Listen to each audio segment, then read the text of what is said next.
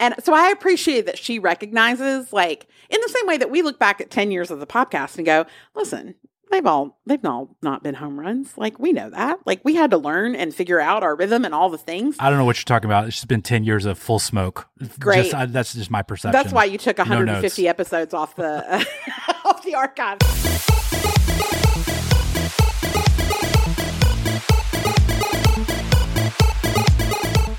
Hello and welcome to episode number 514 of the podcast. I'm your host, Knox McCoy.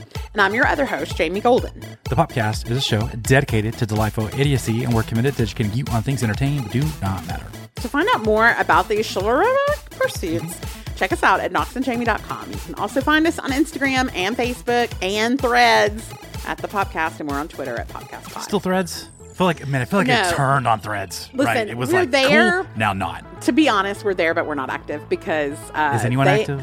I haven't been back. The marketers, they're always there. They're always like, hey guys, here are 7 ways to get more engagement. And it's like, I see your follower count of all those followers you bought. Yeah, it's weird. I don't know. Yeah, it's strange how that works. Thanks for joining us this week as we are going to be deep diving A Knight's Tale. But before we do that, guys, I know this is the part of the episode that you skip forward because this is your chance to not listen to a part of it. But listen, no, I want you to listen because this is your chance to get something for $0. Now, we have a membership community on Patreon with 11,000 folks in it, and you can now, brand new information, get a free 7-day trial of being a best friend of the show, a B5. So how do you do it? Just head over to knoxandjamie.com/free trial. Or click the link in Indy's fantastic show notes. Now, this will take you to Patreon, where instead of join now, you will see a button that says start free trial. Enter your info, you won't be charged, and you'll gain access to all the BFOTS benefits offered, including previous posts. So what does that get you? You can send them side pieces on Gone Girl, Still Magnolias, Twister, 21 Jump Street, Forgetting Sarah Marshall, My Big Fat Greek Wedding, While You Were Sleeping. You'll get access to our last 12 monthly live stream AUAs. In our July AUA, Knox had a secret that someone in the chat revealed, and you see Aaron and my reaction in real time. Do you still want to talk about that secret? Knox? No. People are skipping this, so it doesn't even matter. That's fine. Okay. And then, plus, we do a special episode series, including What Should I Watch Next and Pilot Program, where just this week we take a look back at the pilot of the juggernaut that was Desperate Housewives, a show whose first episode had 3 million more views than the last episode of Game of Thrones. So, start your free trial today to see what the fuss is all about being a BFOTS. Head to knoxandjamie.com/free trial. Ryan Reynolds here from Mint Mobile. With the price of just about everything going up during inflation, we thought we'd bring our prices down. So to help us, we brought in a reverse auctioneer, which is apparently a thing. Mint Mobile Unlimited Premium Wireless. How to get 30, 30, bit to get 30, bit to get 20, 20, 20, bit to get 20, 20, bit to get 15, 15, 15, 15, just $15 a month? Sold! Give it a try at mintmobile.com/switch. $45 up front for 3 months plus taxes and fees. Promo rate for new customers for limited time. Unlimited more than 40 gigabytes per month. Slows full terms at mintmobile.com.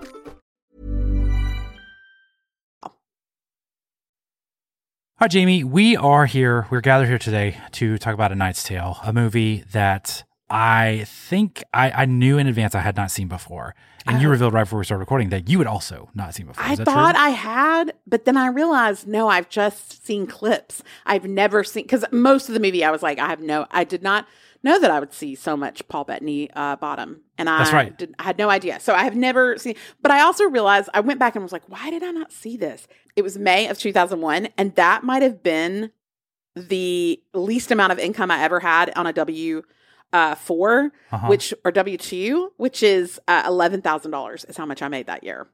And so there was no money for movies. Cash to there was no money. I could only go see the movies at the $2 theater, and that was like 6 months after they came out. Yeah. And so I don't know that I ever made it. I don't know if A Knight's Tale ever made it to the $2 theater. Man, shouts to those like $2 theaters, like $1 theaters, where it's like, look, it's sketchy in here. It's full prison rules, but you're paying $2 to see a movie, and those just don't exist anymore. This seat has never been cleaned. This floor has its entire history on it still. Yes. You will need like the outbreak suits to wear into here so you don't die, but you're seeing a movie for a reasonable amount of money. That's right.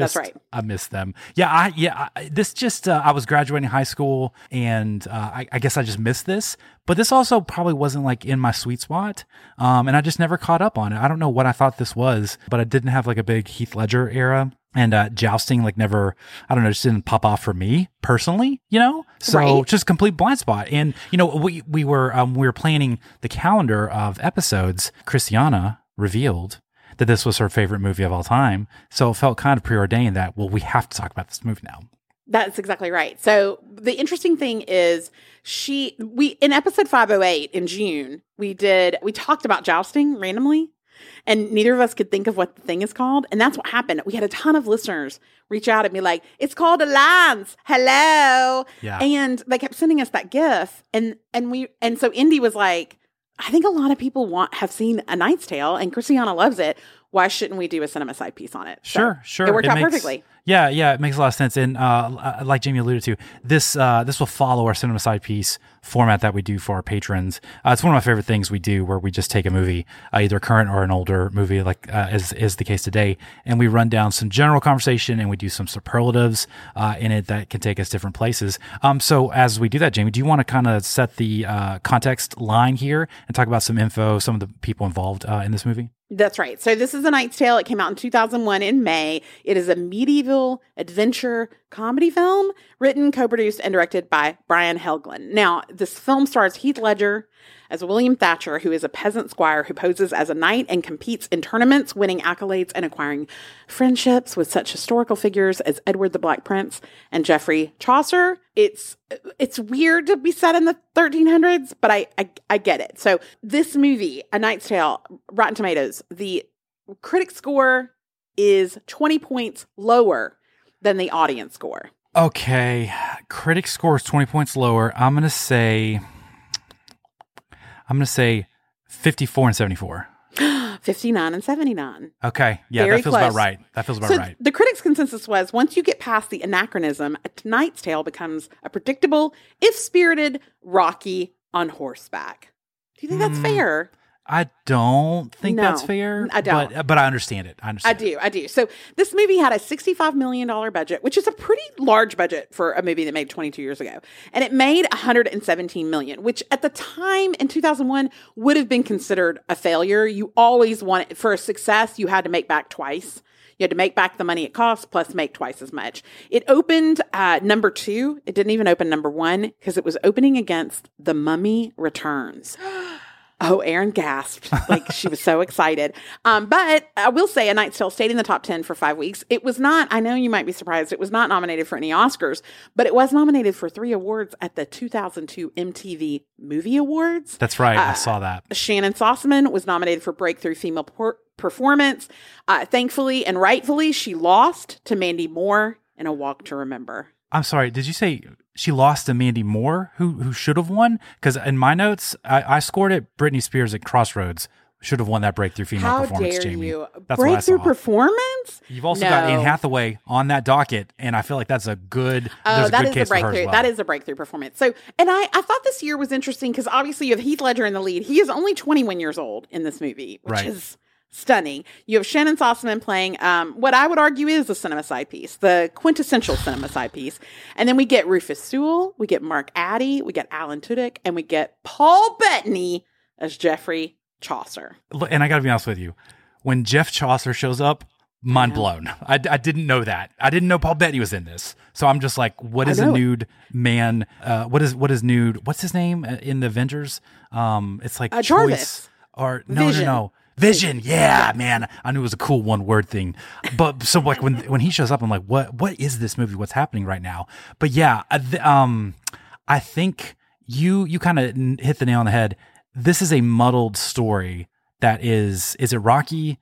Is it a commentary on status and class? Is it a rom-com? I don't know if it's any of these things. I don't know if it's all these things. See, I think you say muddled. I say huge success. I like that it's both a friendship film and a rags to riches film and a sports film and a historical film. I like it. It's a weird musical at certain points that I don't understand, but I kind of liked, because I read that the director, Brian Helgeland, he said he had scribbled down some ideas about what a fun jousting movie might look like, because he had read a book on medieval jousting. And he said, every time you do a medieval movie, it's about freedom. He said, nothing against Braveheart, but is that all they thought about in medieval times? If someone farted in 1370, everybody surely laughed. And so I kind of like that approach, because I'm quintessentially anti-Braveheart.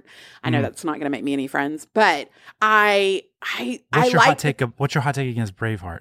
It's just It's fine. I mean, Are you just giving me a mid on Braveheart when you're It's like just A a Knight's mid. Tale is like iconic? no, I'm not saying A Knight's Tale is amazing, but I will say I've had a better time watching A Knight's Tale today than I have ever had watching Braveheart. I And think, I've had to watch unfortunately- Braveheart a lot because I've dated guys who are like, "This is the best movie ever made." That's going to be my case. I feel like it's been poisoned by dudes who are like, Oh, this is my yeah. personality now, versus like, it's a fine movie. It's fine. It's a good movie. You Yeah. know?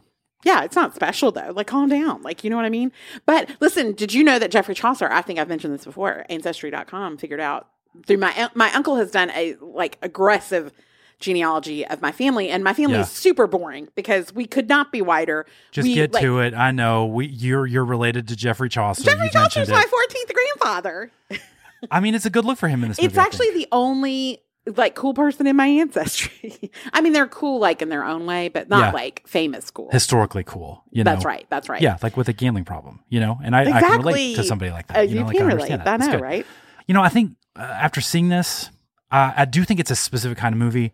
I didn't come away with this and be like, whoa, this was like elite level directing. And I think I'd never heard of Brian Helgeland, or however you pronounce his last name, especially as a director. I just haven't seen a lot of his stuff because he hasn't made a lot of stuff. Writing wise, he's pretty accomplished. Like he's is he? I mean, he wrote Mystic River.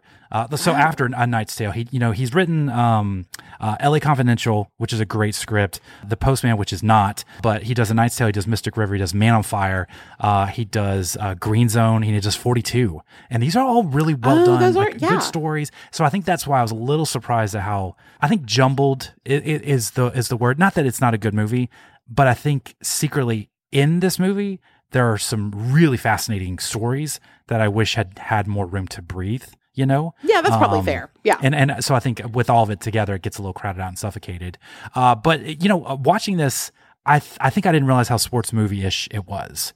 And if you told me it was going to be a sports movie, but just like about jousting, I would have been a little dubious. And then I think after having seen it, I remain a little dubious. Well, I would say jousting is not, for the most part. Oh, I forgot to tell you, when I got here today, Erin told me that her cough is bad. Oh no, Erin, is this like new COVID? This is like COVID-2 electric boogaloo? No, it's just, I get a little summer cold The last 7 months. that lasts for the majority of the year. It's fine. It's fine. I choose I'm to believe managing Erin. it. I think Erin is trying to channel the 1300s with a little bit of a nice black oh, death yeah, a stuff, a little bit of you know? plague. Add So some you'll texture probably to be our dead by the end of conversation this today. episode. Then. Yeah. So Okay. sayonara, everyone. That's right. So for me, jousting, it really is just like a lot of buildup to not, I'm gonna be honest, not that. As somebody who watched the Wimbledon finals this weekend and Sure. was like, go little man, you're so good. Yeah. This jousting seems like a lot of hoopla for not a lot of payoff. You know what I mean? Yeah.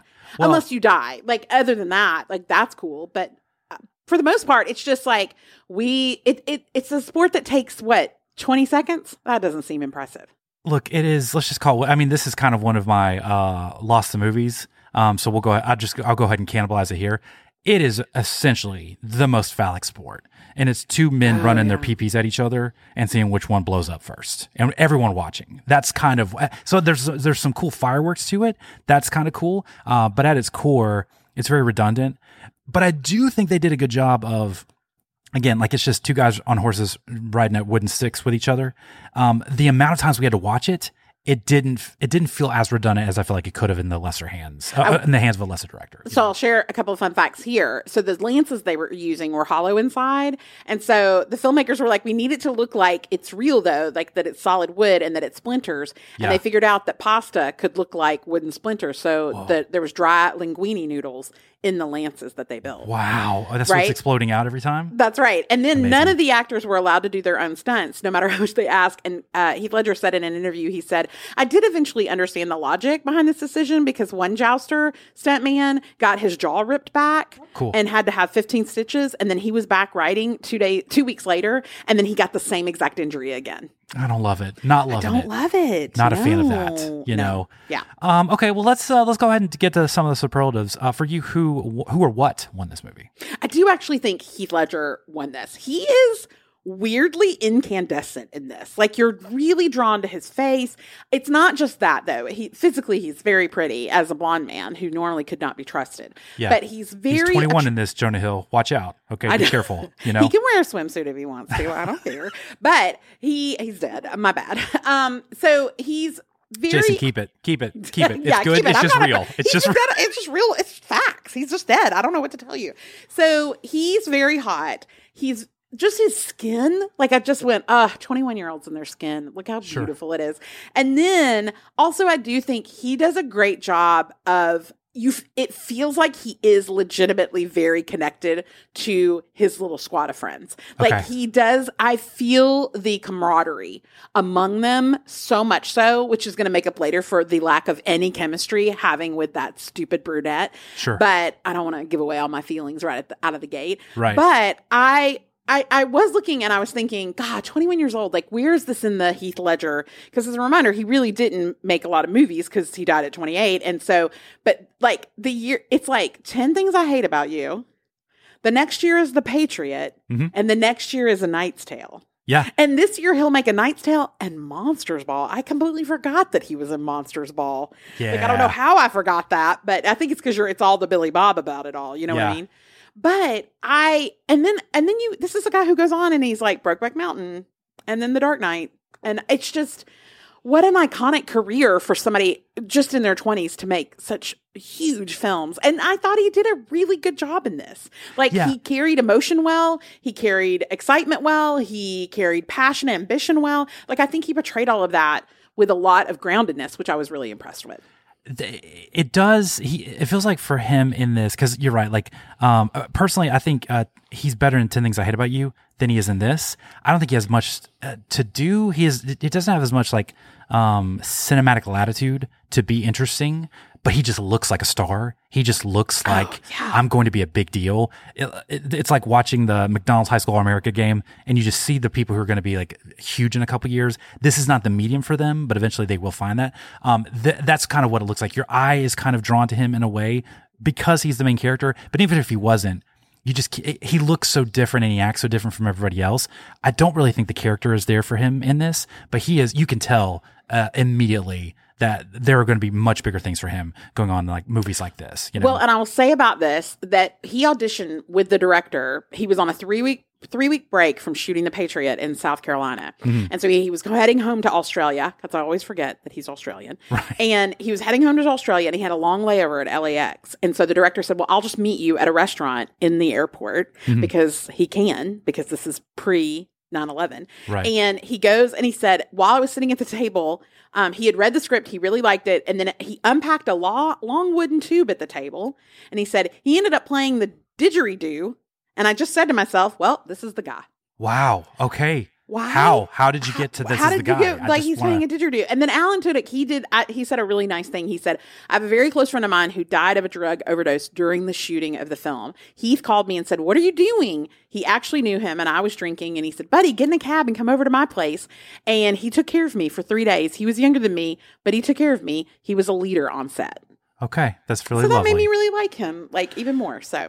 Now, I have some questions about his hair in this movie. Well, there were some questionable choices made at the beginning of the film by giving him dreads. Didn't love that. I was like, whoa, this is a choice. I don't know the medieval dreadlock situation, but that feels strange. But then it just kind of disappears randomly. And then he's just got like cool cousin of Justin Timberlake's instinct hair. You know? And it is the cool cousin of, because Justin Timberlake's hair is awful, and this is very cool looking. It's like it feels like you could put your hands through it and not get trapped. You know, right. Okay, I'm gonna say, man, I don't even know if I believe this, but I'm gonna commit to it. Like I do believe it because I feel like I believe it. I'm feeling it. It's rising in me. I think Paul Bettany wins the movie for me. He was excellent in this. I love him in this. I think he's got tons of charisma.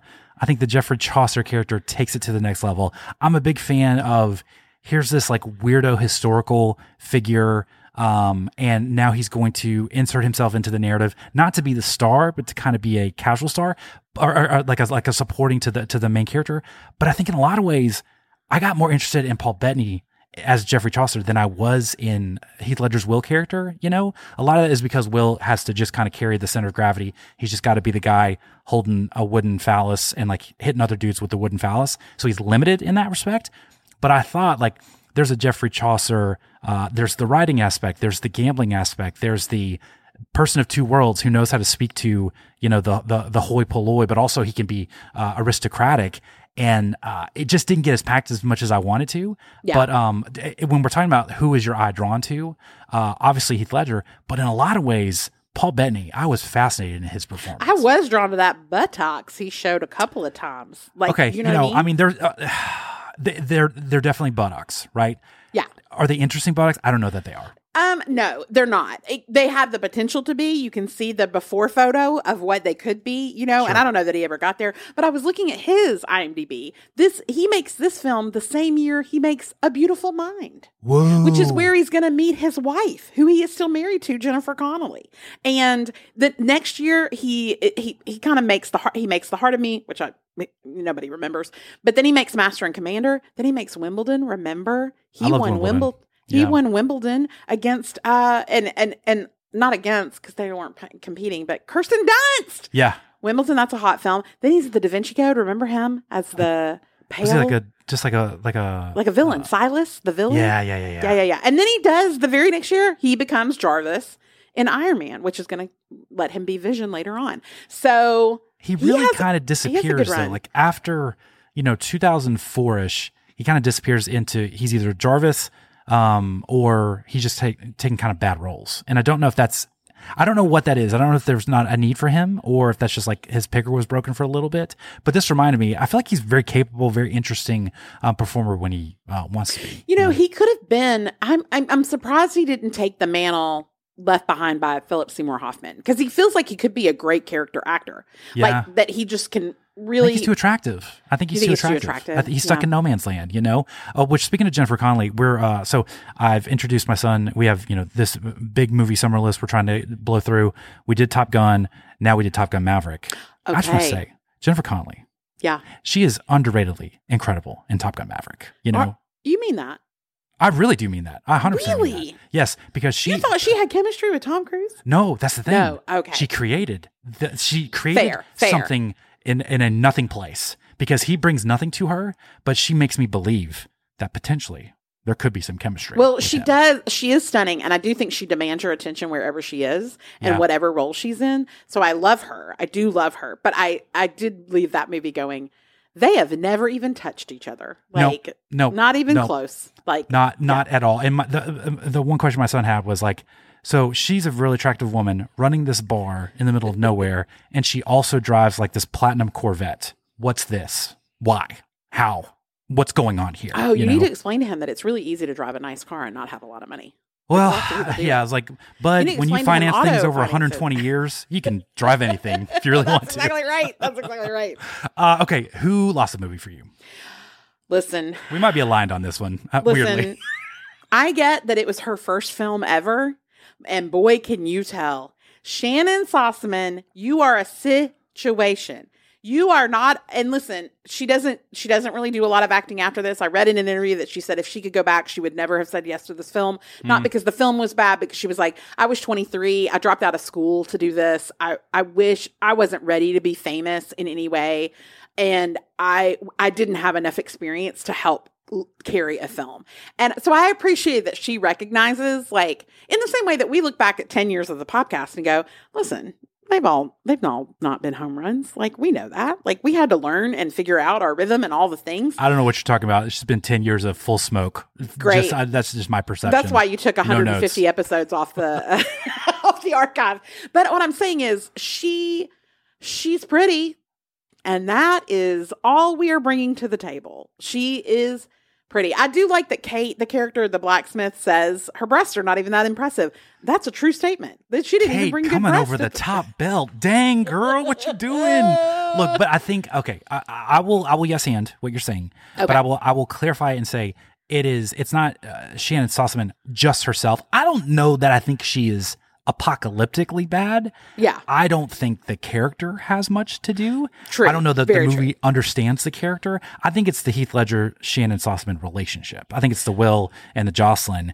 I don't understand the relationship because like but I think it's A+ casting because Shannon Sossman is she is to call her attractive is an understatement. She is emphatically super, super hot and gorgeous. I think she did some modeling. So I understand the choice, but I don't understand, the development of the relationship. Like, obviously they're attracted to each other. These are the two hottest people, in this movie by a country mile. But I think at different parts, I thought the movie was setting up Will, was, falling for her, but actually like his heart was with the blacksmith. I know, me I forget too. her name.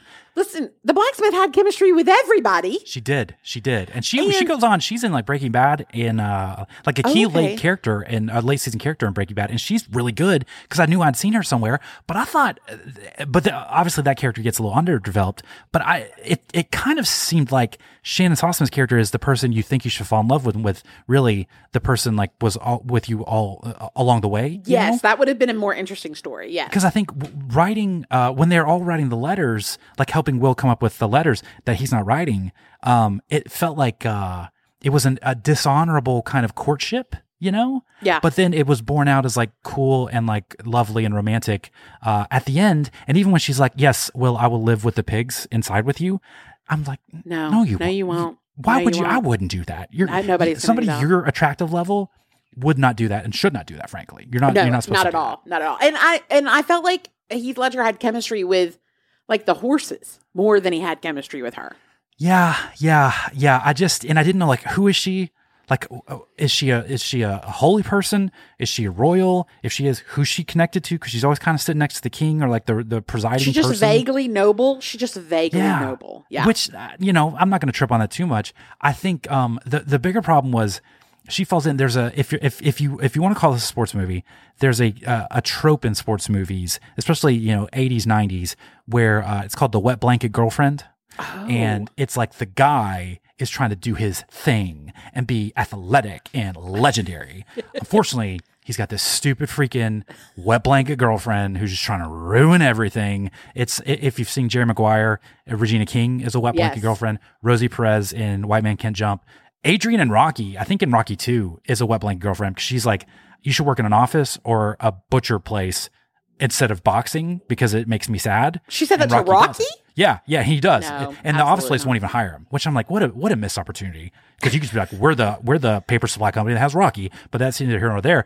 But it's this female character who exists to add to the adversity of the heroic, athletic central character instead of just like supporting. And for her to be like, hey, you just need to get dump trucked by that guy's wooden phallus for the whole tournament. And honestly, I wasn't counting, but I thought rounds were just like first to 3 or whatever. And he gets killed in that match like at least 20-11 times. Like he gets hit an innumerable amount of numbers. I was like, when does this end? Does he have to die? Is there a mercy rule? Can we keep the clock running, Golly, please? you guys. But yeah, that was my biggest issue with her. Is just not understanding, because I thought at a certain point the movie became about their relationship when I really wish it was about Roland, it was about Ginger Guy, and it was about blacksmith lady girl. Yes. Because that trio or quad relationship felt like the strongest character-wise. For sure. If you thought the only way to get a more defined jawline with natural-looking results was through surgery, think again. Juvederm Volux XC is a non-surgical injectable gel filler that improves moderate to severe loss of jawline definition and can help you achieve natural-looking results with little downtime. Even better, this improved definition lasts up to 1 year with optimal treatment. No maintenance required. Improve jawline definition for a smooth, sculpted look with Juvederm Volux XC. For important safety information and to find a licensed specialist, visit Juvederm.com. That's Juvederm.com. Not for people with severe allergic reactions, allergies to lidocaine, or the proteins used in Juvederm. Common side effects include injection site redness, swelling, pain, tenderness, firmness, lumps, bumps, bruising, discoloration, or itching. There's a risk of unintentional injection into a blood vessel, which can cause vision abnormalities, blindness, stroke, temporary scabs, or scarring. Talk to a licensed specialist to find out if it's right for you. This show is sponsored by BetterHelp. As spring draws near, time can feel like such a construct. Are we going to be springing forward or is it falling back? I'm always hoping it's falling back because who doesn't want an extra hour added to their day? But then the question becomes, time for what? If time was unlimited, how would you use it? Figuring out what's important to you is the first step in making it a priority, and therapy can help you find what matters to you so you can do more of it. It might sound like a catch-22, but making therapy a consistent priority has been the catalyst in giving me so much of my time back. Not only has therapy helped me identify my priorities, but it's also given me the skills to enforce boundaries around my time. If, like me, you wish you had more time, give BetterHelp a try. BetterHelp is entirely online and is designed to be convenient, flexible, and suited to your schedule. Even getting started is super simple. All you have to do is fill out a brief questionnaire, and they'll do the work of matching you with a licensed therapist, and you have the option to switch therapists at any time for no additional costs. Learn to make time for what makes you happy with BetterHelp. Visit BetterHelp.com/PopcastPod today to get 10% off your first month. That's BetterHelp, HELP.com/PopcastPod. I might not be as good as Nostradamus at predicting the future, but I do love taking my knowledge of the past and trying to figure out how it's going to affect the present and future. Whatever your vision is for this year, let Pair Eyewear bring things into focus for you. Do you get it? Don't stay stuck in the past with the same old glasses you've had since high school. That was literally me. Pair Eyewear allows you to change up your look in a snap, and with base frames starting at just $60, including your prescription, they're not just convenient, they're also super affordable. I'm always so excited to see what new frames Pair has available, especially for my big head. I just checked their website and they have a new Y2K revival collection. The frames are so fun. Pair always does a great job of having a mix of loud, fun frames and, of course, more subtle looks to match anyone's personality.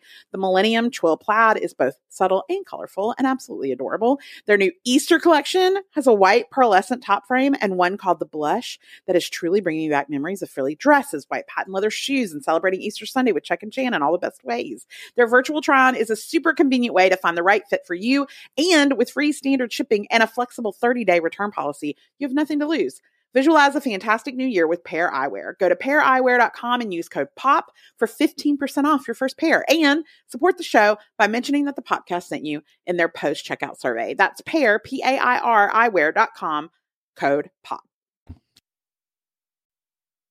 They really hit on an interesting topic with Shannon Sossaman, with her character, or with Jocelyn, when they were talking about beauty as a curse, you know? Yeah. And the is it hard for the hot people? Yeah. Well, the priest was like, you pray your years go fast or whatever, so you don't look as hot for so long. But I thought that's an interesting kind of subplot in a movie, as like this really attractive woman who actually like doesn't want to be attractive or something, but they never like revisited it again. She was just like, I'm hot. Well, and I will agree with you with you on that, because right now on TikTok there's a trend of an aging filter, and so and it's a really well done filter. Like it's clear they're taking actual features of your existing face and just doing what age is going to do to you. Yeah. So you're going to be more gaunt, you're going to have jowls, you're going to have more wrinkles, your hair's going to go gray. And the comedy is people, like really hot people, getting on there and being like, well, I guess everything's going to be over for me then. And then the people who are not hot, who are like, what? I look good. I look like my grandma. I love this. And I just go, oh, isn't that interesting? Like when unfortunately the culture has told you your value is only in the visual. Yeah. And maybe you have not developed enough confidence in the other parts of your personality to know that your value comes from other places as well. The aging is it is a curse. Like, because you're like, well, how am I going to be valued if I'm not hot? And it's like her character's aware of that. The actress, you would argue, is aware of that she's only cast for this reason, but then they just never go back to it. Yeah, they don't pursue it. I don't really understand why. And I think, I just think fundamentally, I think Shannon Sossaman has villain face. So you're always, it would be like Rufus Sewell, which we'll talk about in a second. If you make him the hero, I'm just never going to trust you because I'm always waiting to get backstabbed.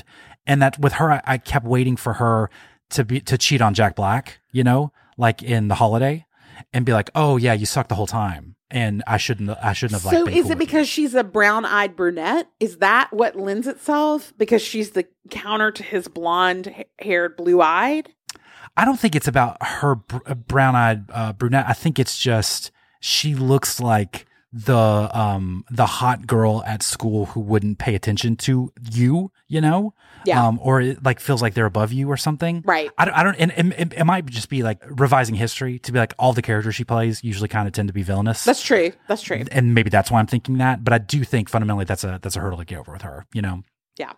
Low-key MVP for you in this movie. Listen, I did love the ensemble. Like, truly. Yeah. I love, as particularly, I have a great affection for Alan Tudyk. I always have. He was in Firefly, which I loved just desperately. He was in a TV show called Suburgatory that I really loved. And I've always really had an affection for him in terms of sci-fi. And he's always been the actor who's always leaned completely into like Comic-Con and to fan festivals and like being very proud of having a sci-fi background. And I've always loved that. And he's really funny in this role. And he plays that character with just enough, like just enough twist that you're like, is he likable? Is he weird? Is he dumb? Is he smart? Does he have an attraction to, like, when he's talking about, like, when they're creating the letter, that's when I really thought that ensemble really shine, because that's where he does a great job. I also will say I'll give a low-key MVP to the name Ulrich von Lichtenstein, which was an actual person, a 13th century German knight. He wrote poems and treatises, and he was a skilled jouster himself. He was most famous for a dubious autobiography in which he detailed his exploits, traveling the countryside dressed as the goddess Venus while challenging men to joust. I love it. That's wildly That's actually specific. somebody I would be interested in meeting in real life. That is a move for sure. This might be a hot take. I don't think you need Alan Tudyk in this movie. I don't think he needs. Why are you like Heath Ledger's boring and you don't need Alan Tudyk? No, I love him. You don't think we need a ginger to keep things spicy? I don't know why. Because when I'm thinking of all his scenes, I think you could use Paul Bettany to do what he's doing. You know? What about when he's kicking the dead knight or kicking the dead nobleman? That can't be Mark Addy. You got to have somebody kicking. You got to be somebody who's angry and like ridiculous. And then Mark Addy gets to be the more grounded. Roland gets to be the more grounded, more noble one. And look, right? I marked it the 11-minute mark. I realized that's young Bobby Baratheon. Yes. And I was like, oh my full gosh. Monty. That's full Monty Mark Addy. Like, I don't love even him. know. See, I've never seen that, but just getting to be with Robert Baratheon for another minute. God, that was strong. From Game of Thrones is just really good stuff. I'm going to put, I think this is true, and I don't actually know how I feel about it, so I'm going to talk it out. Needle drops. I think the needle drops in this, because if when you talk about A Knight's Tale, you have to talk about the music. Oh, yeah. Because I think the music will either lose you or bring you in fully, depending on how you deal with modern-ish music with very, very established period piece movies. Did the needle drops bother you? Like when you're hearing "We Will Rock You" to a crowd who obviously would not be familiar with "We Will Rock You" and clapping to the beat, did that bother you? Listen, it didn't. I actually liked it until, so it got me. I was in it. We Will Rock You. Les, taking care of business. Let's go. David Bowie, who, listen, I'll say it. It's been 10 years. Most overrated performer in history. Okay. Like top 10 most He's no overrated. Alan Tudyk, I'll tell you that. Like, you know stop what I mean? it. Don't be mean. Listen, Golden Years, garbage song. Like, I read somebody said, it's finally when when one of the best songs came on was Golden Years. I'm like, are you suggesting that Golden Years is better than We Will Rock You? How dare you? Don't even. But the director, he did say in an interview, he said, look, the reason I did that is because the 70s are always the 70s, even 600 years apart.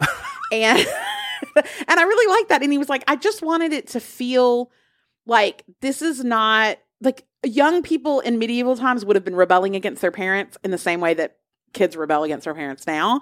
Yeah. And he was like, that's why I wanted to play AC/DC. And so I kind of like when I Want to Take You Higher, Sly and the Family Stone, when that happened, I was like, yes, I love it. But I did not like Golden Years because I just do not like the song Golden Years or David Bowie. So yeah, personal preference. That's fine. I think I as a fan of Peaky fucking Blinders, they do that all the time, so it doesn't bother me at all. But I was a little like at the beginning, when they're doing the cast list and everything, and they're playing "We Will Rock You," I was like, I don't understand this. And then they kind of neatly edited into it was almost like that was kind of the music, but it couldn't have been the music. And I read that he wanted to use modern music for us to access so that he could channel what those audiences felt about their songs. Because he's like, whenever you hear like Renaissance fair music, you just think this is dumb. I don't like this. So you don't Right. get like the intensity of the feelings that those audiences would have had. And I thought that's actually a pretty clever way to go about it, you know, to No, it channel was, something we yeah. know and understand. Best scene for you in this movie. Listen, we've talked about this many times. I do love a montage. And Okay. so for sure, I'm going to get a medieval training montage to the tune of Lowrider. Thank Okay. you very much. That is what I was looking for. And I really enjoyed that. I also really enjoyed, I mean, like I did. I'm not ashamed. I teared up a little in the reunion scene with his father. Like I was like, he doesn't know because he's blind. Look, And I'll say the girl that she did not have a name in the cast list, but the little girl that played the lone girl, best actress in this film. Second to oh the yeah, Black she Smith. was good, man. She was good excellent. stuff. She should have Yeah. played Shannon Sossaman's part. The dad, I'm trying to look at his name, Christopher Casanova, I think, was Heath Ledger's dad. He is, if you want to talk about points per minute, he gets like 20 seconds of playing time and he scores 40 points. He is emoting and crying and weeping so hard the whole so time he's good. in. So It's really good. good. It's I like it's love really it. necessary, I think. I had the to the montage. The only issue, I love a montage as well, especially in like a sports-ish movie. The only problem I have, you can tell this was shot in one afternoon, you know? Yeah, So it yes. didn't feel like this was over like 6 weeks. It felt like it was over 2.5 hours. And I needed a little bit more, you know, there. I needed a little I know bit. it's unfortunate that because I think they say in the film he's like he has a month, right? Like he has Yeah. a month to figure it all out. Yeah. But yeah, it looks like the budget was tight. And so they were like, we can make your hair look dirtier now. That's it. That's all we could do. You know, I think that for me, if I had to give like a obnoxious producer note, I would say I would have liked to, because they start and he's jousting, but he's also doing sword stuff. And then he's like, no more swords. I'm just jousting. I think that I understand that character choice. I think in terms of the audience, it gets a little redundant and monotonous just seeing the wooden phalluses. So I Yes. would have liked to see some swords, some spears, some mace. I don't remember what all they said like you could do, but to see that would have broken up some of the monotony. I think. No, I agree with that. You know, I do. I had the betting scene with the Frenchies when that was and good. it's like when anything that focuses on Alan Tudyk, Robert Baratheon, Geoffrey Chaucer, and Blacksmith Woman. I like that. I like the vibe. It felt like football team chants, you know, over there. Yeah. Like when they sing their songs and everything. I liked all that. I like the very stereotypical French dudes. I don't know if that's offensive to like French people, how they were articulated, but it felt like it should be. No, it's not. They're like, that's us. What do you want? That's You how want we to talk are. about just like the biggest wieners in the movie. And I don't mean that as like a phallic conversation. I just mean these guys who just want to shove out a window. That's what these dudes were doing. I And really do enjoyed it. like them saying, the Pope is French, but Jesus is English. And I was like, well, that's not accurate Like, at all. I don't even but- know what that means. What are you Yeah, I talking don't about, know. Robert What are you talking Baratheon? about? Yeah. Jamie, does this movie pass the Bechdel test? Okay, so as a reminder, the Bechdel test was created by Alison Bechdel. It looks at the way that women are portrayed in film. It has 3 rules. The first rule, it has to have at least 2 named women in the cast list. We do have 17 named characters, and 3 of them are women: Jocelyn, Christiana, and Kate. And then the second rule is 2 of the women have to talk to each other. That does happen. Jocelyn, on occasion, talks to her servant, Christiana. Okay. Yep. And then third rule is they have to talk to each other about something besides a man. No, they only talk of men. So we did not get that's actually the first movie in a long time that hasn't passed the Bechdel test. Yeah. That we've done a cinema side piece on. So it did not I would say pass. this being the 1300s and this being about a jousting tournament, like a rolling jousting tournament, it's probably going to be tough for them to pass that. It is going to be tough. It is. And then speaking of passing tough to pass, this next one's going to be. Dang. So now we have the Latif test, which was created by Layla and Nadia Latif, which looks at the way that people of color are portrayed on film. And it has 5 rules. The first rule is, are there 2 named characters of color? Again, there are 17 named characters in this film, and none of them are people of color. Now, there was some debate online in Reddit of like, no, Shannon Sussman, she has like a great-great-grandmother that's Filipino. Okay. But she herself does not self-recognize as a person of color. So Sure. she Yeah. recognizes herself as white. And so there are no, and that's it, by the way, there are no other, I don't even think there was a person of color in the extras. I looked and I pay attention to that, and I don't think now this was filmed in Prague. I don't know how many people of color live in Prague in 2001 or 2000 probably, but yeah, so this does not pass the Latif test. Even step number 1, it does not pass. So yeah, it's not even close. Which I will say to that, you could make the argument. You could be listening and being like, well, but medieval. Well, you're acting like they didn't exist. But also, I like that we're taking back. I like what Shonda Rhimes is doing and really leading the charge of like, hey, we're going to take back some of these stories and recognize that they're just fiction. And we're just setting them in a factual time, but we're telling fictional stories. And these people can be betrayed by anybody. Like, we're not going to worry about it. Like, we're not going to worry whether this person was actually Black or Asian, or we're not going to worry about any of that. We're just going to let great actors take on great roles. And we're not going to care that like, well, a white person couldn't have been like a duchess. Like that just couldn't have even happened. Yeah, it doesn't. I think especially when you're retrospectively evaluating movies from over 20 years ago, like did they have enough diversity? I think it's important to what kind of story you're telling. So when it's this kind of story, I do understand probably the lack of diversity because this in all likelihood was a Lily White kind of a scene and situation. However, this is a movie where we're also using We Will Rock You in the beginning. So there is there's some ability to be flexible with the factuality of it. So I wouldn't have been like one of the you can't have Black Hobbits bros, because it's like, hey, God, it's a Hobbit, so it's just not like even it doesn't a exist real thing at all. fundamentally. Like, yeah, So like The Green Knight, The Green Knight. What a great film! Yeah, and it didn't have to be like we just didn't have to have he shouldn't have been Indian, guys. Like it didn't make sense at the timelines. Like, well, it's it's about a Green Knight who magically comes to you on Christmas and makes a wager with you. Like, let's throw caution to the wind here a little bit. Does it pass the digital line test? I didn't hear it. I'm saying I could have missed it because it felt like Geoffrey Chaucer would have said it, but I didn't catch it. He says it at the end. I think when he's like, I think I'm going to write this Knight's Tale. So he doesn't say a Knight's Tale, but he does say this night. He gets very close. Yeah. I'm sure eagle-eared listeners will be like, no, it was at this minute mark, and I welcome that correction, but I didn't catch it and I didn't make it for my notes. Does someone save the cat in this movie? And when we say does someone save the cat, this is the screenwriting basically format or formula which establishes that for the protagonist of your story, within the first 10 pages, they should do something honorable or heroic to let you know that they are worth rooting for. This one is kind of close because, you could argue Will steps up to take a headshot so that they can eat, maybe right? That's it. I would probably more classically say that he foregoes some of his winnings to make sure Geoffrey Chaucer doesn't get flayed. That's probably more. So it's like a save the writer, save the author. Probably I would count that. But yeah, other than that, I didn't have anything else. Did you see anything else that made you want to root for him besides his hotness? No, and just that can hotness. be enough. That can be enough. Listen, that jawline. That was all I needed. It's good. It's good stuff. Is there a Chekhov's anything? And again, Chekhov's anything is a reference to Chekhov's gun, which is a storytelling rule that you should pay very close attention to the details you include in your narrative, meaning that if you introduce a gun in Act 1 of a story, it should be going off or factoring into the story by Act 3. This one, there wasn't a lot. A lot of the movies we've done recently have a lot of Chekhov's somethings. The only thing I could come up with was tilting, jousting when you should withdraw that we get with Prince Edward.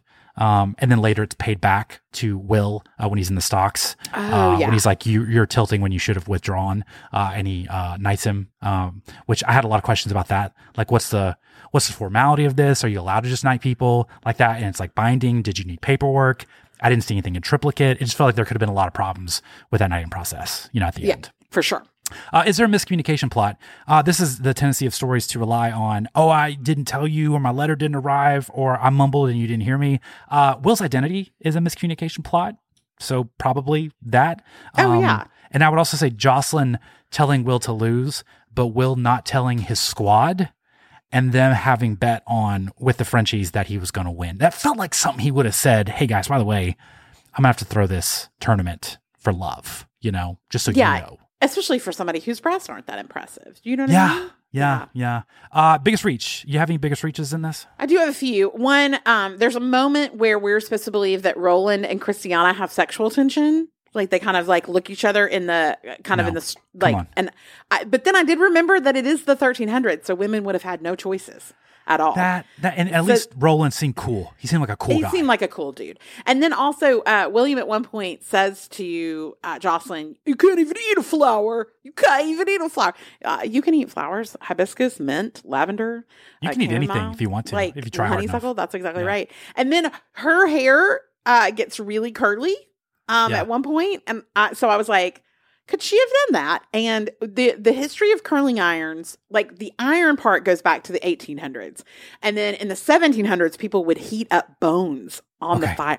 Bones on the fire Yeah. to curl your hair. But in the 1300s, no, she would not have been able to have a cute curly hairstyle for the big match in London. She would not have been able to have that. Wow, what a takedown. What a takedown. This whole movie falls apart now, you know? Listen, and I know that's ridiculous. stupid to reach for that, but I hate No, her that's so not. much. Are you kidding me? This is the listen, perfect point. Listen, for that. I hate Stupidity Jocelyn is where so we much. I'm capitalize. looking for everything I hate about her. I did not like that glitter strand in her hair, like she'd been to the beach for the weekend. I didn't Yeah. like that either. Yeah. Yeah. I had the there's at the beginning the title sequence or the credit sequence, the one old lady in the crowd who couldn't keep the beat, but they kept showing her. God, have mercy on the elderly, please. The continuity of them showing us Heath Ledger getting ready to joust with his wooden phallus, but it obviously not being Heath Ledger's eyes behind the mask. Right. You know, it's And they didn't obviously even the stunt guy. They didn't even match him up. They like, even at try. all. They did not even try. No. I thought the choice for Will to be arrested and like when he was trying to compete and ride against Admir, it didn't make a lot of sense beyond the plot needed him to, you know, so he could be like saved Oh, by yeah. Prince Edward. It Right. just, there was no reason for him to be like, I'm going to try to compete, but I know I'm going to get arrested and this isn't even going to like make any sense or do anything. I thought that was a failure. We have to have a big scene. We have to have a I big know, moment. but they could have. I thought they were really clever at the beginning of subverting, like, oh, we'll do this and this, and you'll get your like helmet headshotted so bad that you can't reveal your face, you know. So like the jig will be up. But I thought that got a little sloppy. Also sloppy. Did they just green screen Heath Ledger in Paris? Like, did they just do like, where's Waldo? Here's a map, and it's Heath Ledger's face, like it on felt Paris. like someone had drawn it with a pencil, Yo. and they just unrolled a piece of papyrus and been like, "Stand in front of this. We'll make it seem like you're in Paris." Looked like a Rick and Morty in front. It of was like, not the great. sys- It was not great. It was bad. It was bad. The dream sequence right after Admir is unhorsed for the first time, I didn't get it. I didn't understand. He's like hovering above ground, and you know Ginger and Roland and Blacksmith Lady and Will are all like, Yeah. you got served, bruh. Like, get out of here." Well, we have I to didn't you have to understand. circle back to that quote. That it's the third time. You have to say that quote 3 times, and that's when they say the quote the third time. You know that you were measured and you were found wanting. Yeah, but it's like, I don't know. Like, so he's dreaming that in mid-flight. I didn't understand No, it. I yeah, didn't it like doesn't make sense. I also don't like, I just don't think they serve, not that they don't serve cat's meat and hot wine, but I don't think they advertise cat's meat and hot wine, you know? No, I think they're calling it beef tenderloin. Yes. And right, roasted duck and cider or whatever, right. but they're not being like, this is the worst possible combination of food and drink. No, yeah, Taco Bell isn't like, this isn't grade A, you guys. Yeah. Just heads up. Like, they're just like, this is a cheesy taco. They're Just not eat like it. Band-Aid burritos. Would you like some? You just get a Band-Aid in your burrito and you're like, well, you know, I played It was with worth fire. it for that Baja Blast. Head over to Hulu this March, where our new shows and movies will keep you streaming all month long. Catch the acclaimed movie All of Us Strangers, starring Paul Mescal and Andrew Scott. Stream the new Hulu original limited series We Were the Lucky Ones with Joey King and Logan Lerman. And don't forget about Grey's Anatomy. Every Grey's episode ever is now streaming on Hulu. So, what are you waiting for? Go stream something new on Hulu. Subtle results, still you, but with fewer lines. Botox Cosmetic, onabotulinum-toxin A, is a prescription medicine used to temporarily make moderate to severe frown lines, crow's feet, and forehead lines look better in adults. Effects of Botox Cosmetic may spread hours to weeks after injection, causing serious symptoms. Alert your doctor right away as difficulty swallowing, speaking, breathing, eye problems, or muscle weakness may be a sign of a life-threatening condition. Patients with these conditions before injection are at highest risk. Don't receive Botox Cosmetic if you have a skin infection. Side effects may include allergic reactions, injection site pain, headache, eyebrow and eyelid drooping, and eyelid swelling. Allergic reactions can include rash, welts, asthma symptoms, and dizziness. Tell your doctor about medical history, muscle or nerve conditions including ALS or Lou Gehrig's disease, myasthenia gravis, or Lambert-Eaton syndrome, and medications, including botulinum toxins, as these may increase the risk of serious side effects. For full safety information, visit BotoxCosmetic.com or call 877-351-0300. See for yourself at BotoxCosmetic.com. Best quote out of this movie for you. Oh, listen, there were so many things that I loved. First of all, I just love that it opened with, "Is he dead? The spark of his life is covered in shite. His spirit is gone, but his stench remains." I loved that. And then I also loved when William and Watt are talking and William says, "I've waited my whole life for this moment." And Watt says, "You've waited your whole life for Sir Ector to shite himself to death?" That's good writing. It's good. It just is. So good. I love that. What about you? That was mine too. I also had "Each drop of this sweat has a price on it." When you're trying to like monetize, when someone's trying to like cut your price, that's what you need to respond with from now on. And then when Paul Bettany said, "I'm a writer, I give a true scope," that hit me hard. Did you feel that? Did you want that in an embroidered T-shirt? Did you want that? Man, Yeah. I give a true scope. That's what I'm doing here in this life. Recast one role and why. Jamie. Can you guess who I'm going to recast? I feel like it might be Shannon Sossamon. Listen, it's Jocelyn, and I have guys, I literally have the perfect casting. She is the exact same age. You've already mentioned a movie she was in earlier in this episode, which is Crossroads. I'm replacing Shannon Sossamon with Zoe Saldana. Whoa. Same age, was in Crossroads. Like, she'd already been in Center Stage, so we've seen her as a ballerina. We've seen her as, like, hoity-toity. It's a perfect casting. It's a perfect casting. The only pushback I have is I just don't know that the character gets to do anything. Like, they have failed the character, so it doesn't matter who's playing the part. I know, I agree with you, but here's what happens. When you sit down, Brian Hegland is going to be like, "Wow, Zoe really can. She's very talented. I'm going to rewrite this on the spot and give her more to do and write her more interesting things." And I just think we by nature get a better, because I just think also when you're looking at Shannon Sossamon, you're like, this is her first movie ever. She's literally in this moment learning where to stand on a mark. Because guys, I'm not talking about this as her first leading role. This is the first movie she's in ever. So she's having to learn everything about movies while also trying to carry the romantic lead of a movie. She just does not have the experience to be able to do that. Yeah, you know, and I think I didn't see. I looked a little bit and couldn't find anything. It wouldn't surprise me if this was one of those deals where the movie got rewritten like halfway through, and they had to change everything and fix everything, because you just don't put a first-time actress in a role like this to have to carry it. That's an insane thing to do. And I also think, you know, really the moment when Heath Ledger has to go to the banquet or whatever and dance, and they end up doing like The Hustle, but it's kind of like a 60s vibe or whatever. And I was like, I don't know about this. That's where the movie kind of starts to lose me a little bit and really starts to drag. But it was like, after that point on, it got real muddled all of a sudden. And it's a rom-com, it's a sports movie, it's commentary on class, it's William wanting to be noble. He's got this relationship with his father all of a sudden.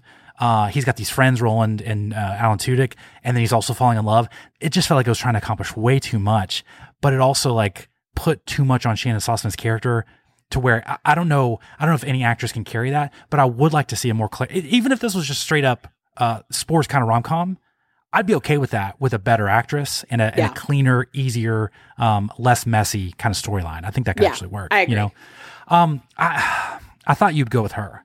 So I wanted to zig a little bit, and I wanted to offer you, what if I could offer you a trade? Okay. I will trade you. I will give you Heath Ledger. You can have Heath Ledger right now. Okay. All right. In exchange, I'll take Josh Hartnett. Okay. Absolutely not. Josh Hartnett goes in this movie. Okay. A Knight's Tale, which it's fine.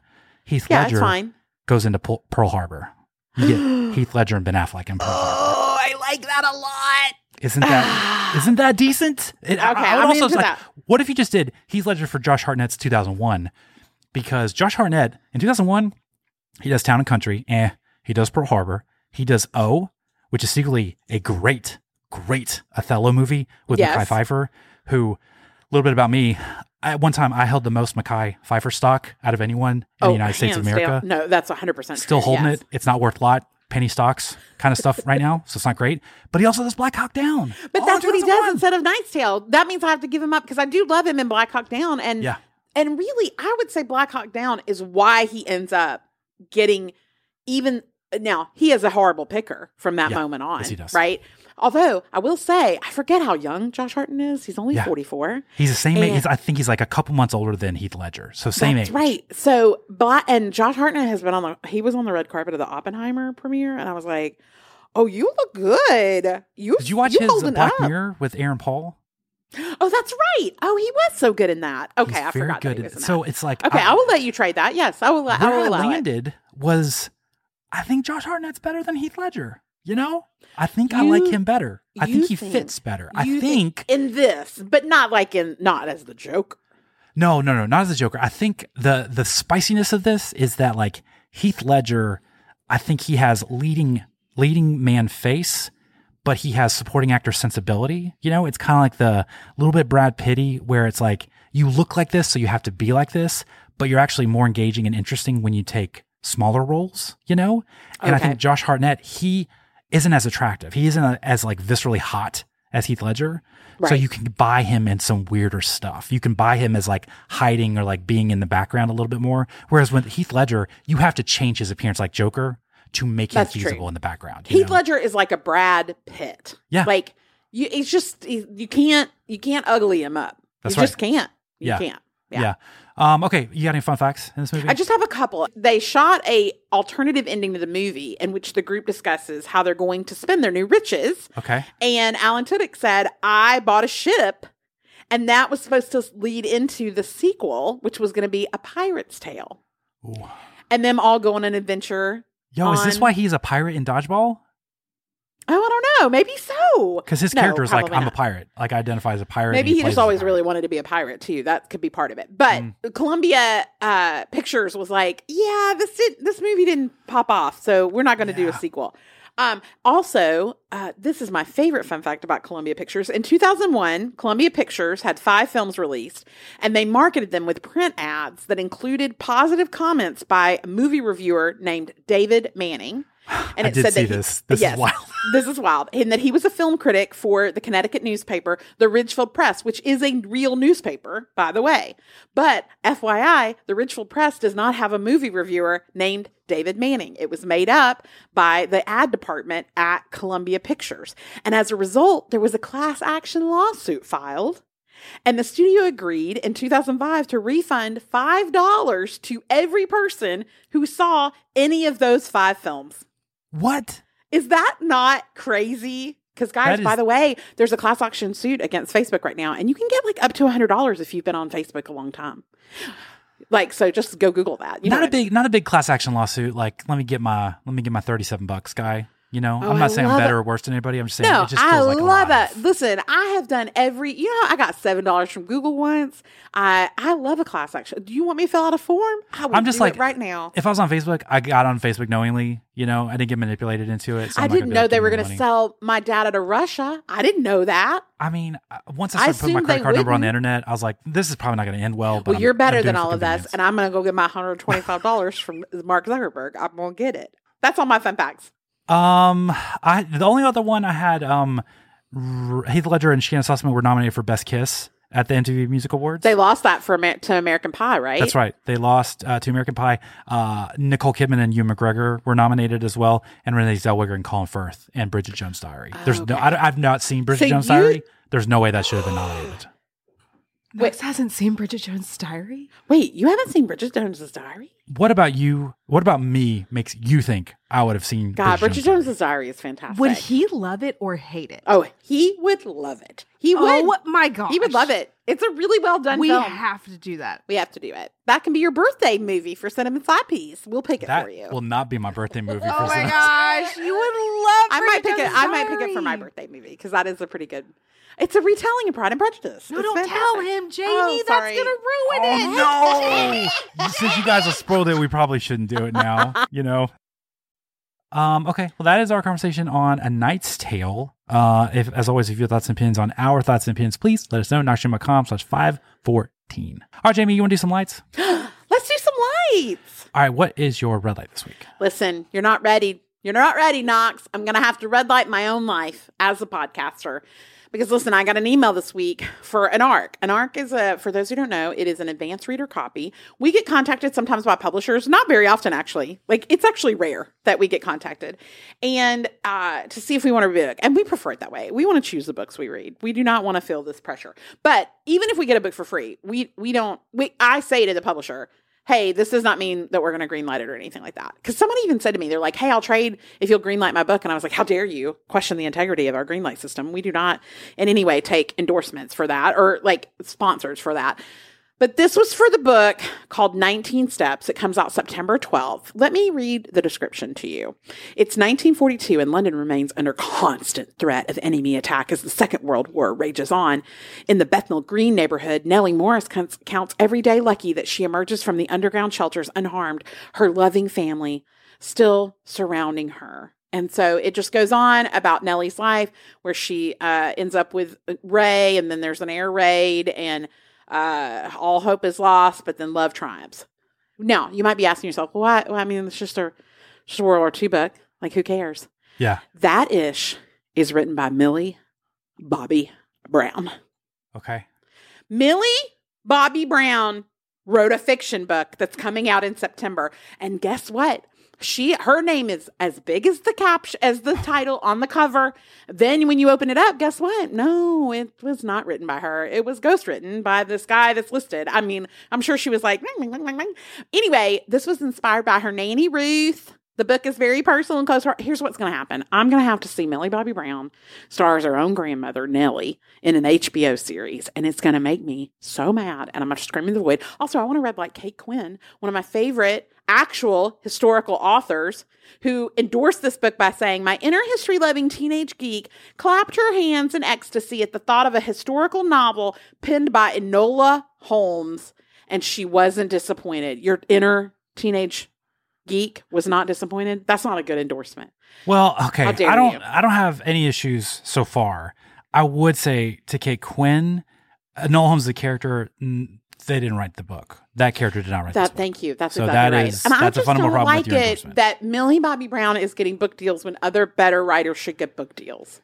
I just don't like it. I don't like it. I don't like it, but I do understand that they're like, hey, this book with not Millie Bobby Brown's name on it, probably not going to do great.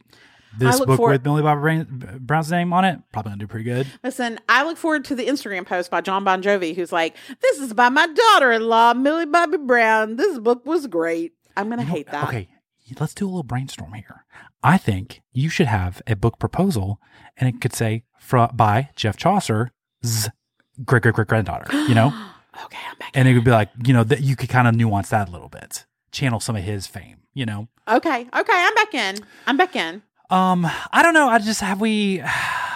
Are we max capacity on, you know, World War II adjacent content? As a guy who loves it and is still reading it. I love a World War II fiction, but hear me out. I just don't need another book with a woman on the cover facing the opposite direction, watching bombers overhead. I just don't need it.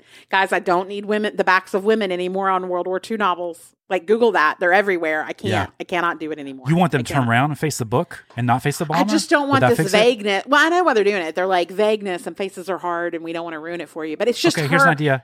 What if it's her back to the bomb, middle fingers up, but she's facing you? Okay.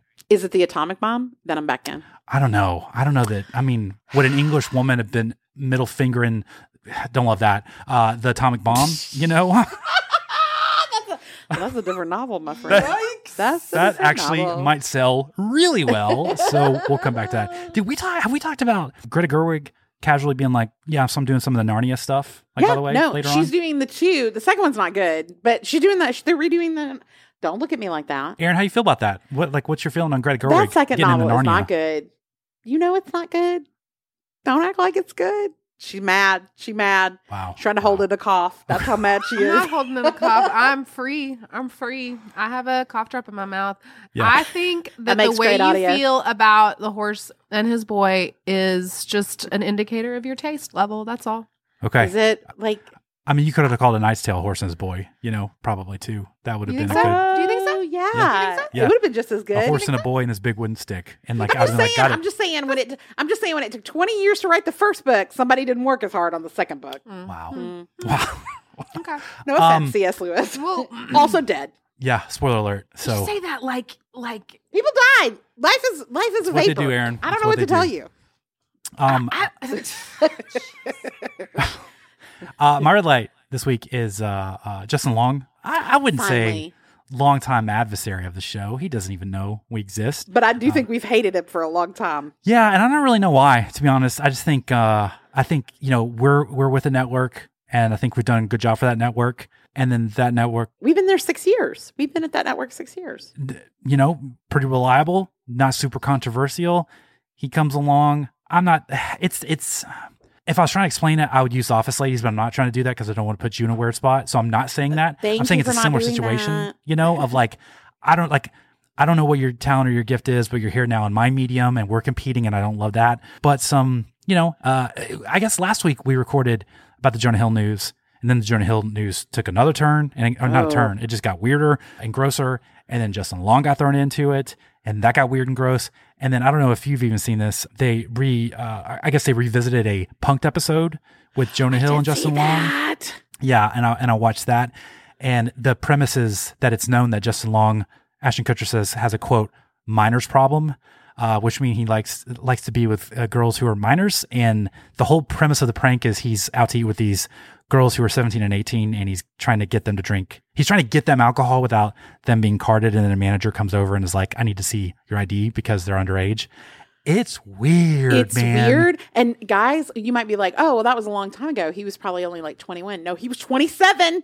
He was 27 years old. Okay. It's just weird. It's just super, super, super weird. Very gross. So just red lights all that, it's not a great look for humanity or Justin Long. So I don't know, but I think it's good when you revisit things that in the moment should have been weird, but it wasn't. But then now we see it and we're like, whoa. I think it's a good reminder that things evolve, and that's a good thing. It's also good to revisit the past sometimes and be like, am I my best self? Are the things I've always believed about myself and always how I've always conducted myself, is that always the best way, or should I maybe revise my behavior a little bit? And I think a good example of that. that's a lot of wisdom, because that episode was in 2005. Like, what? Like, so many people were involved with that, and no one was like, "Whoa, this is weird." It's like they were just like, funny it joke." It had to go right? through so many hoops to make the air, and then it made the air, and there wasn't like this big and I know that there are people always who are like, "Hey, that's not great," but like the majority voice of the entire world was like, "Yeah, they're so funny." That prank show, crazy episode of Punk'd. Am I right? Wild. Okay, what is your green light this week?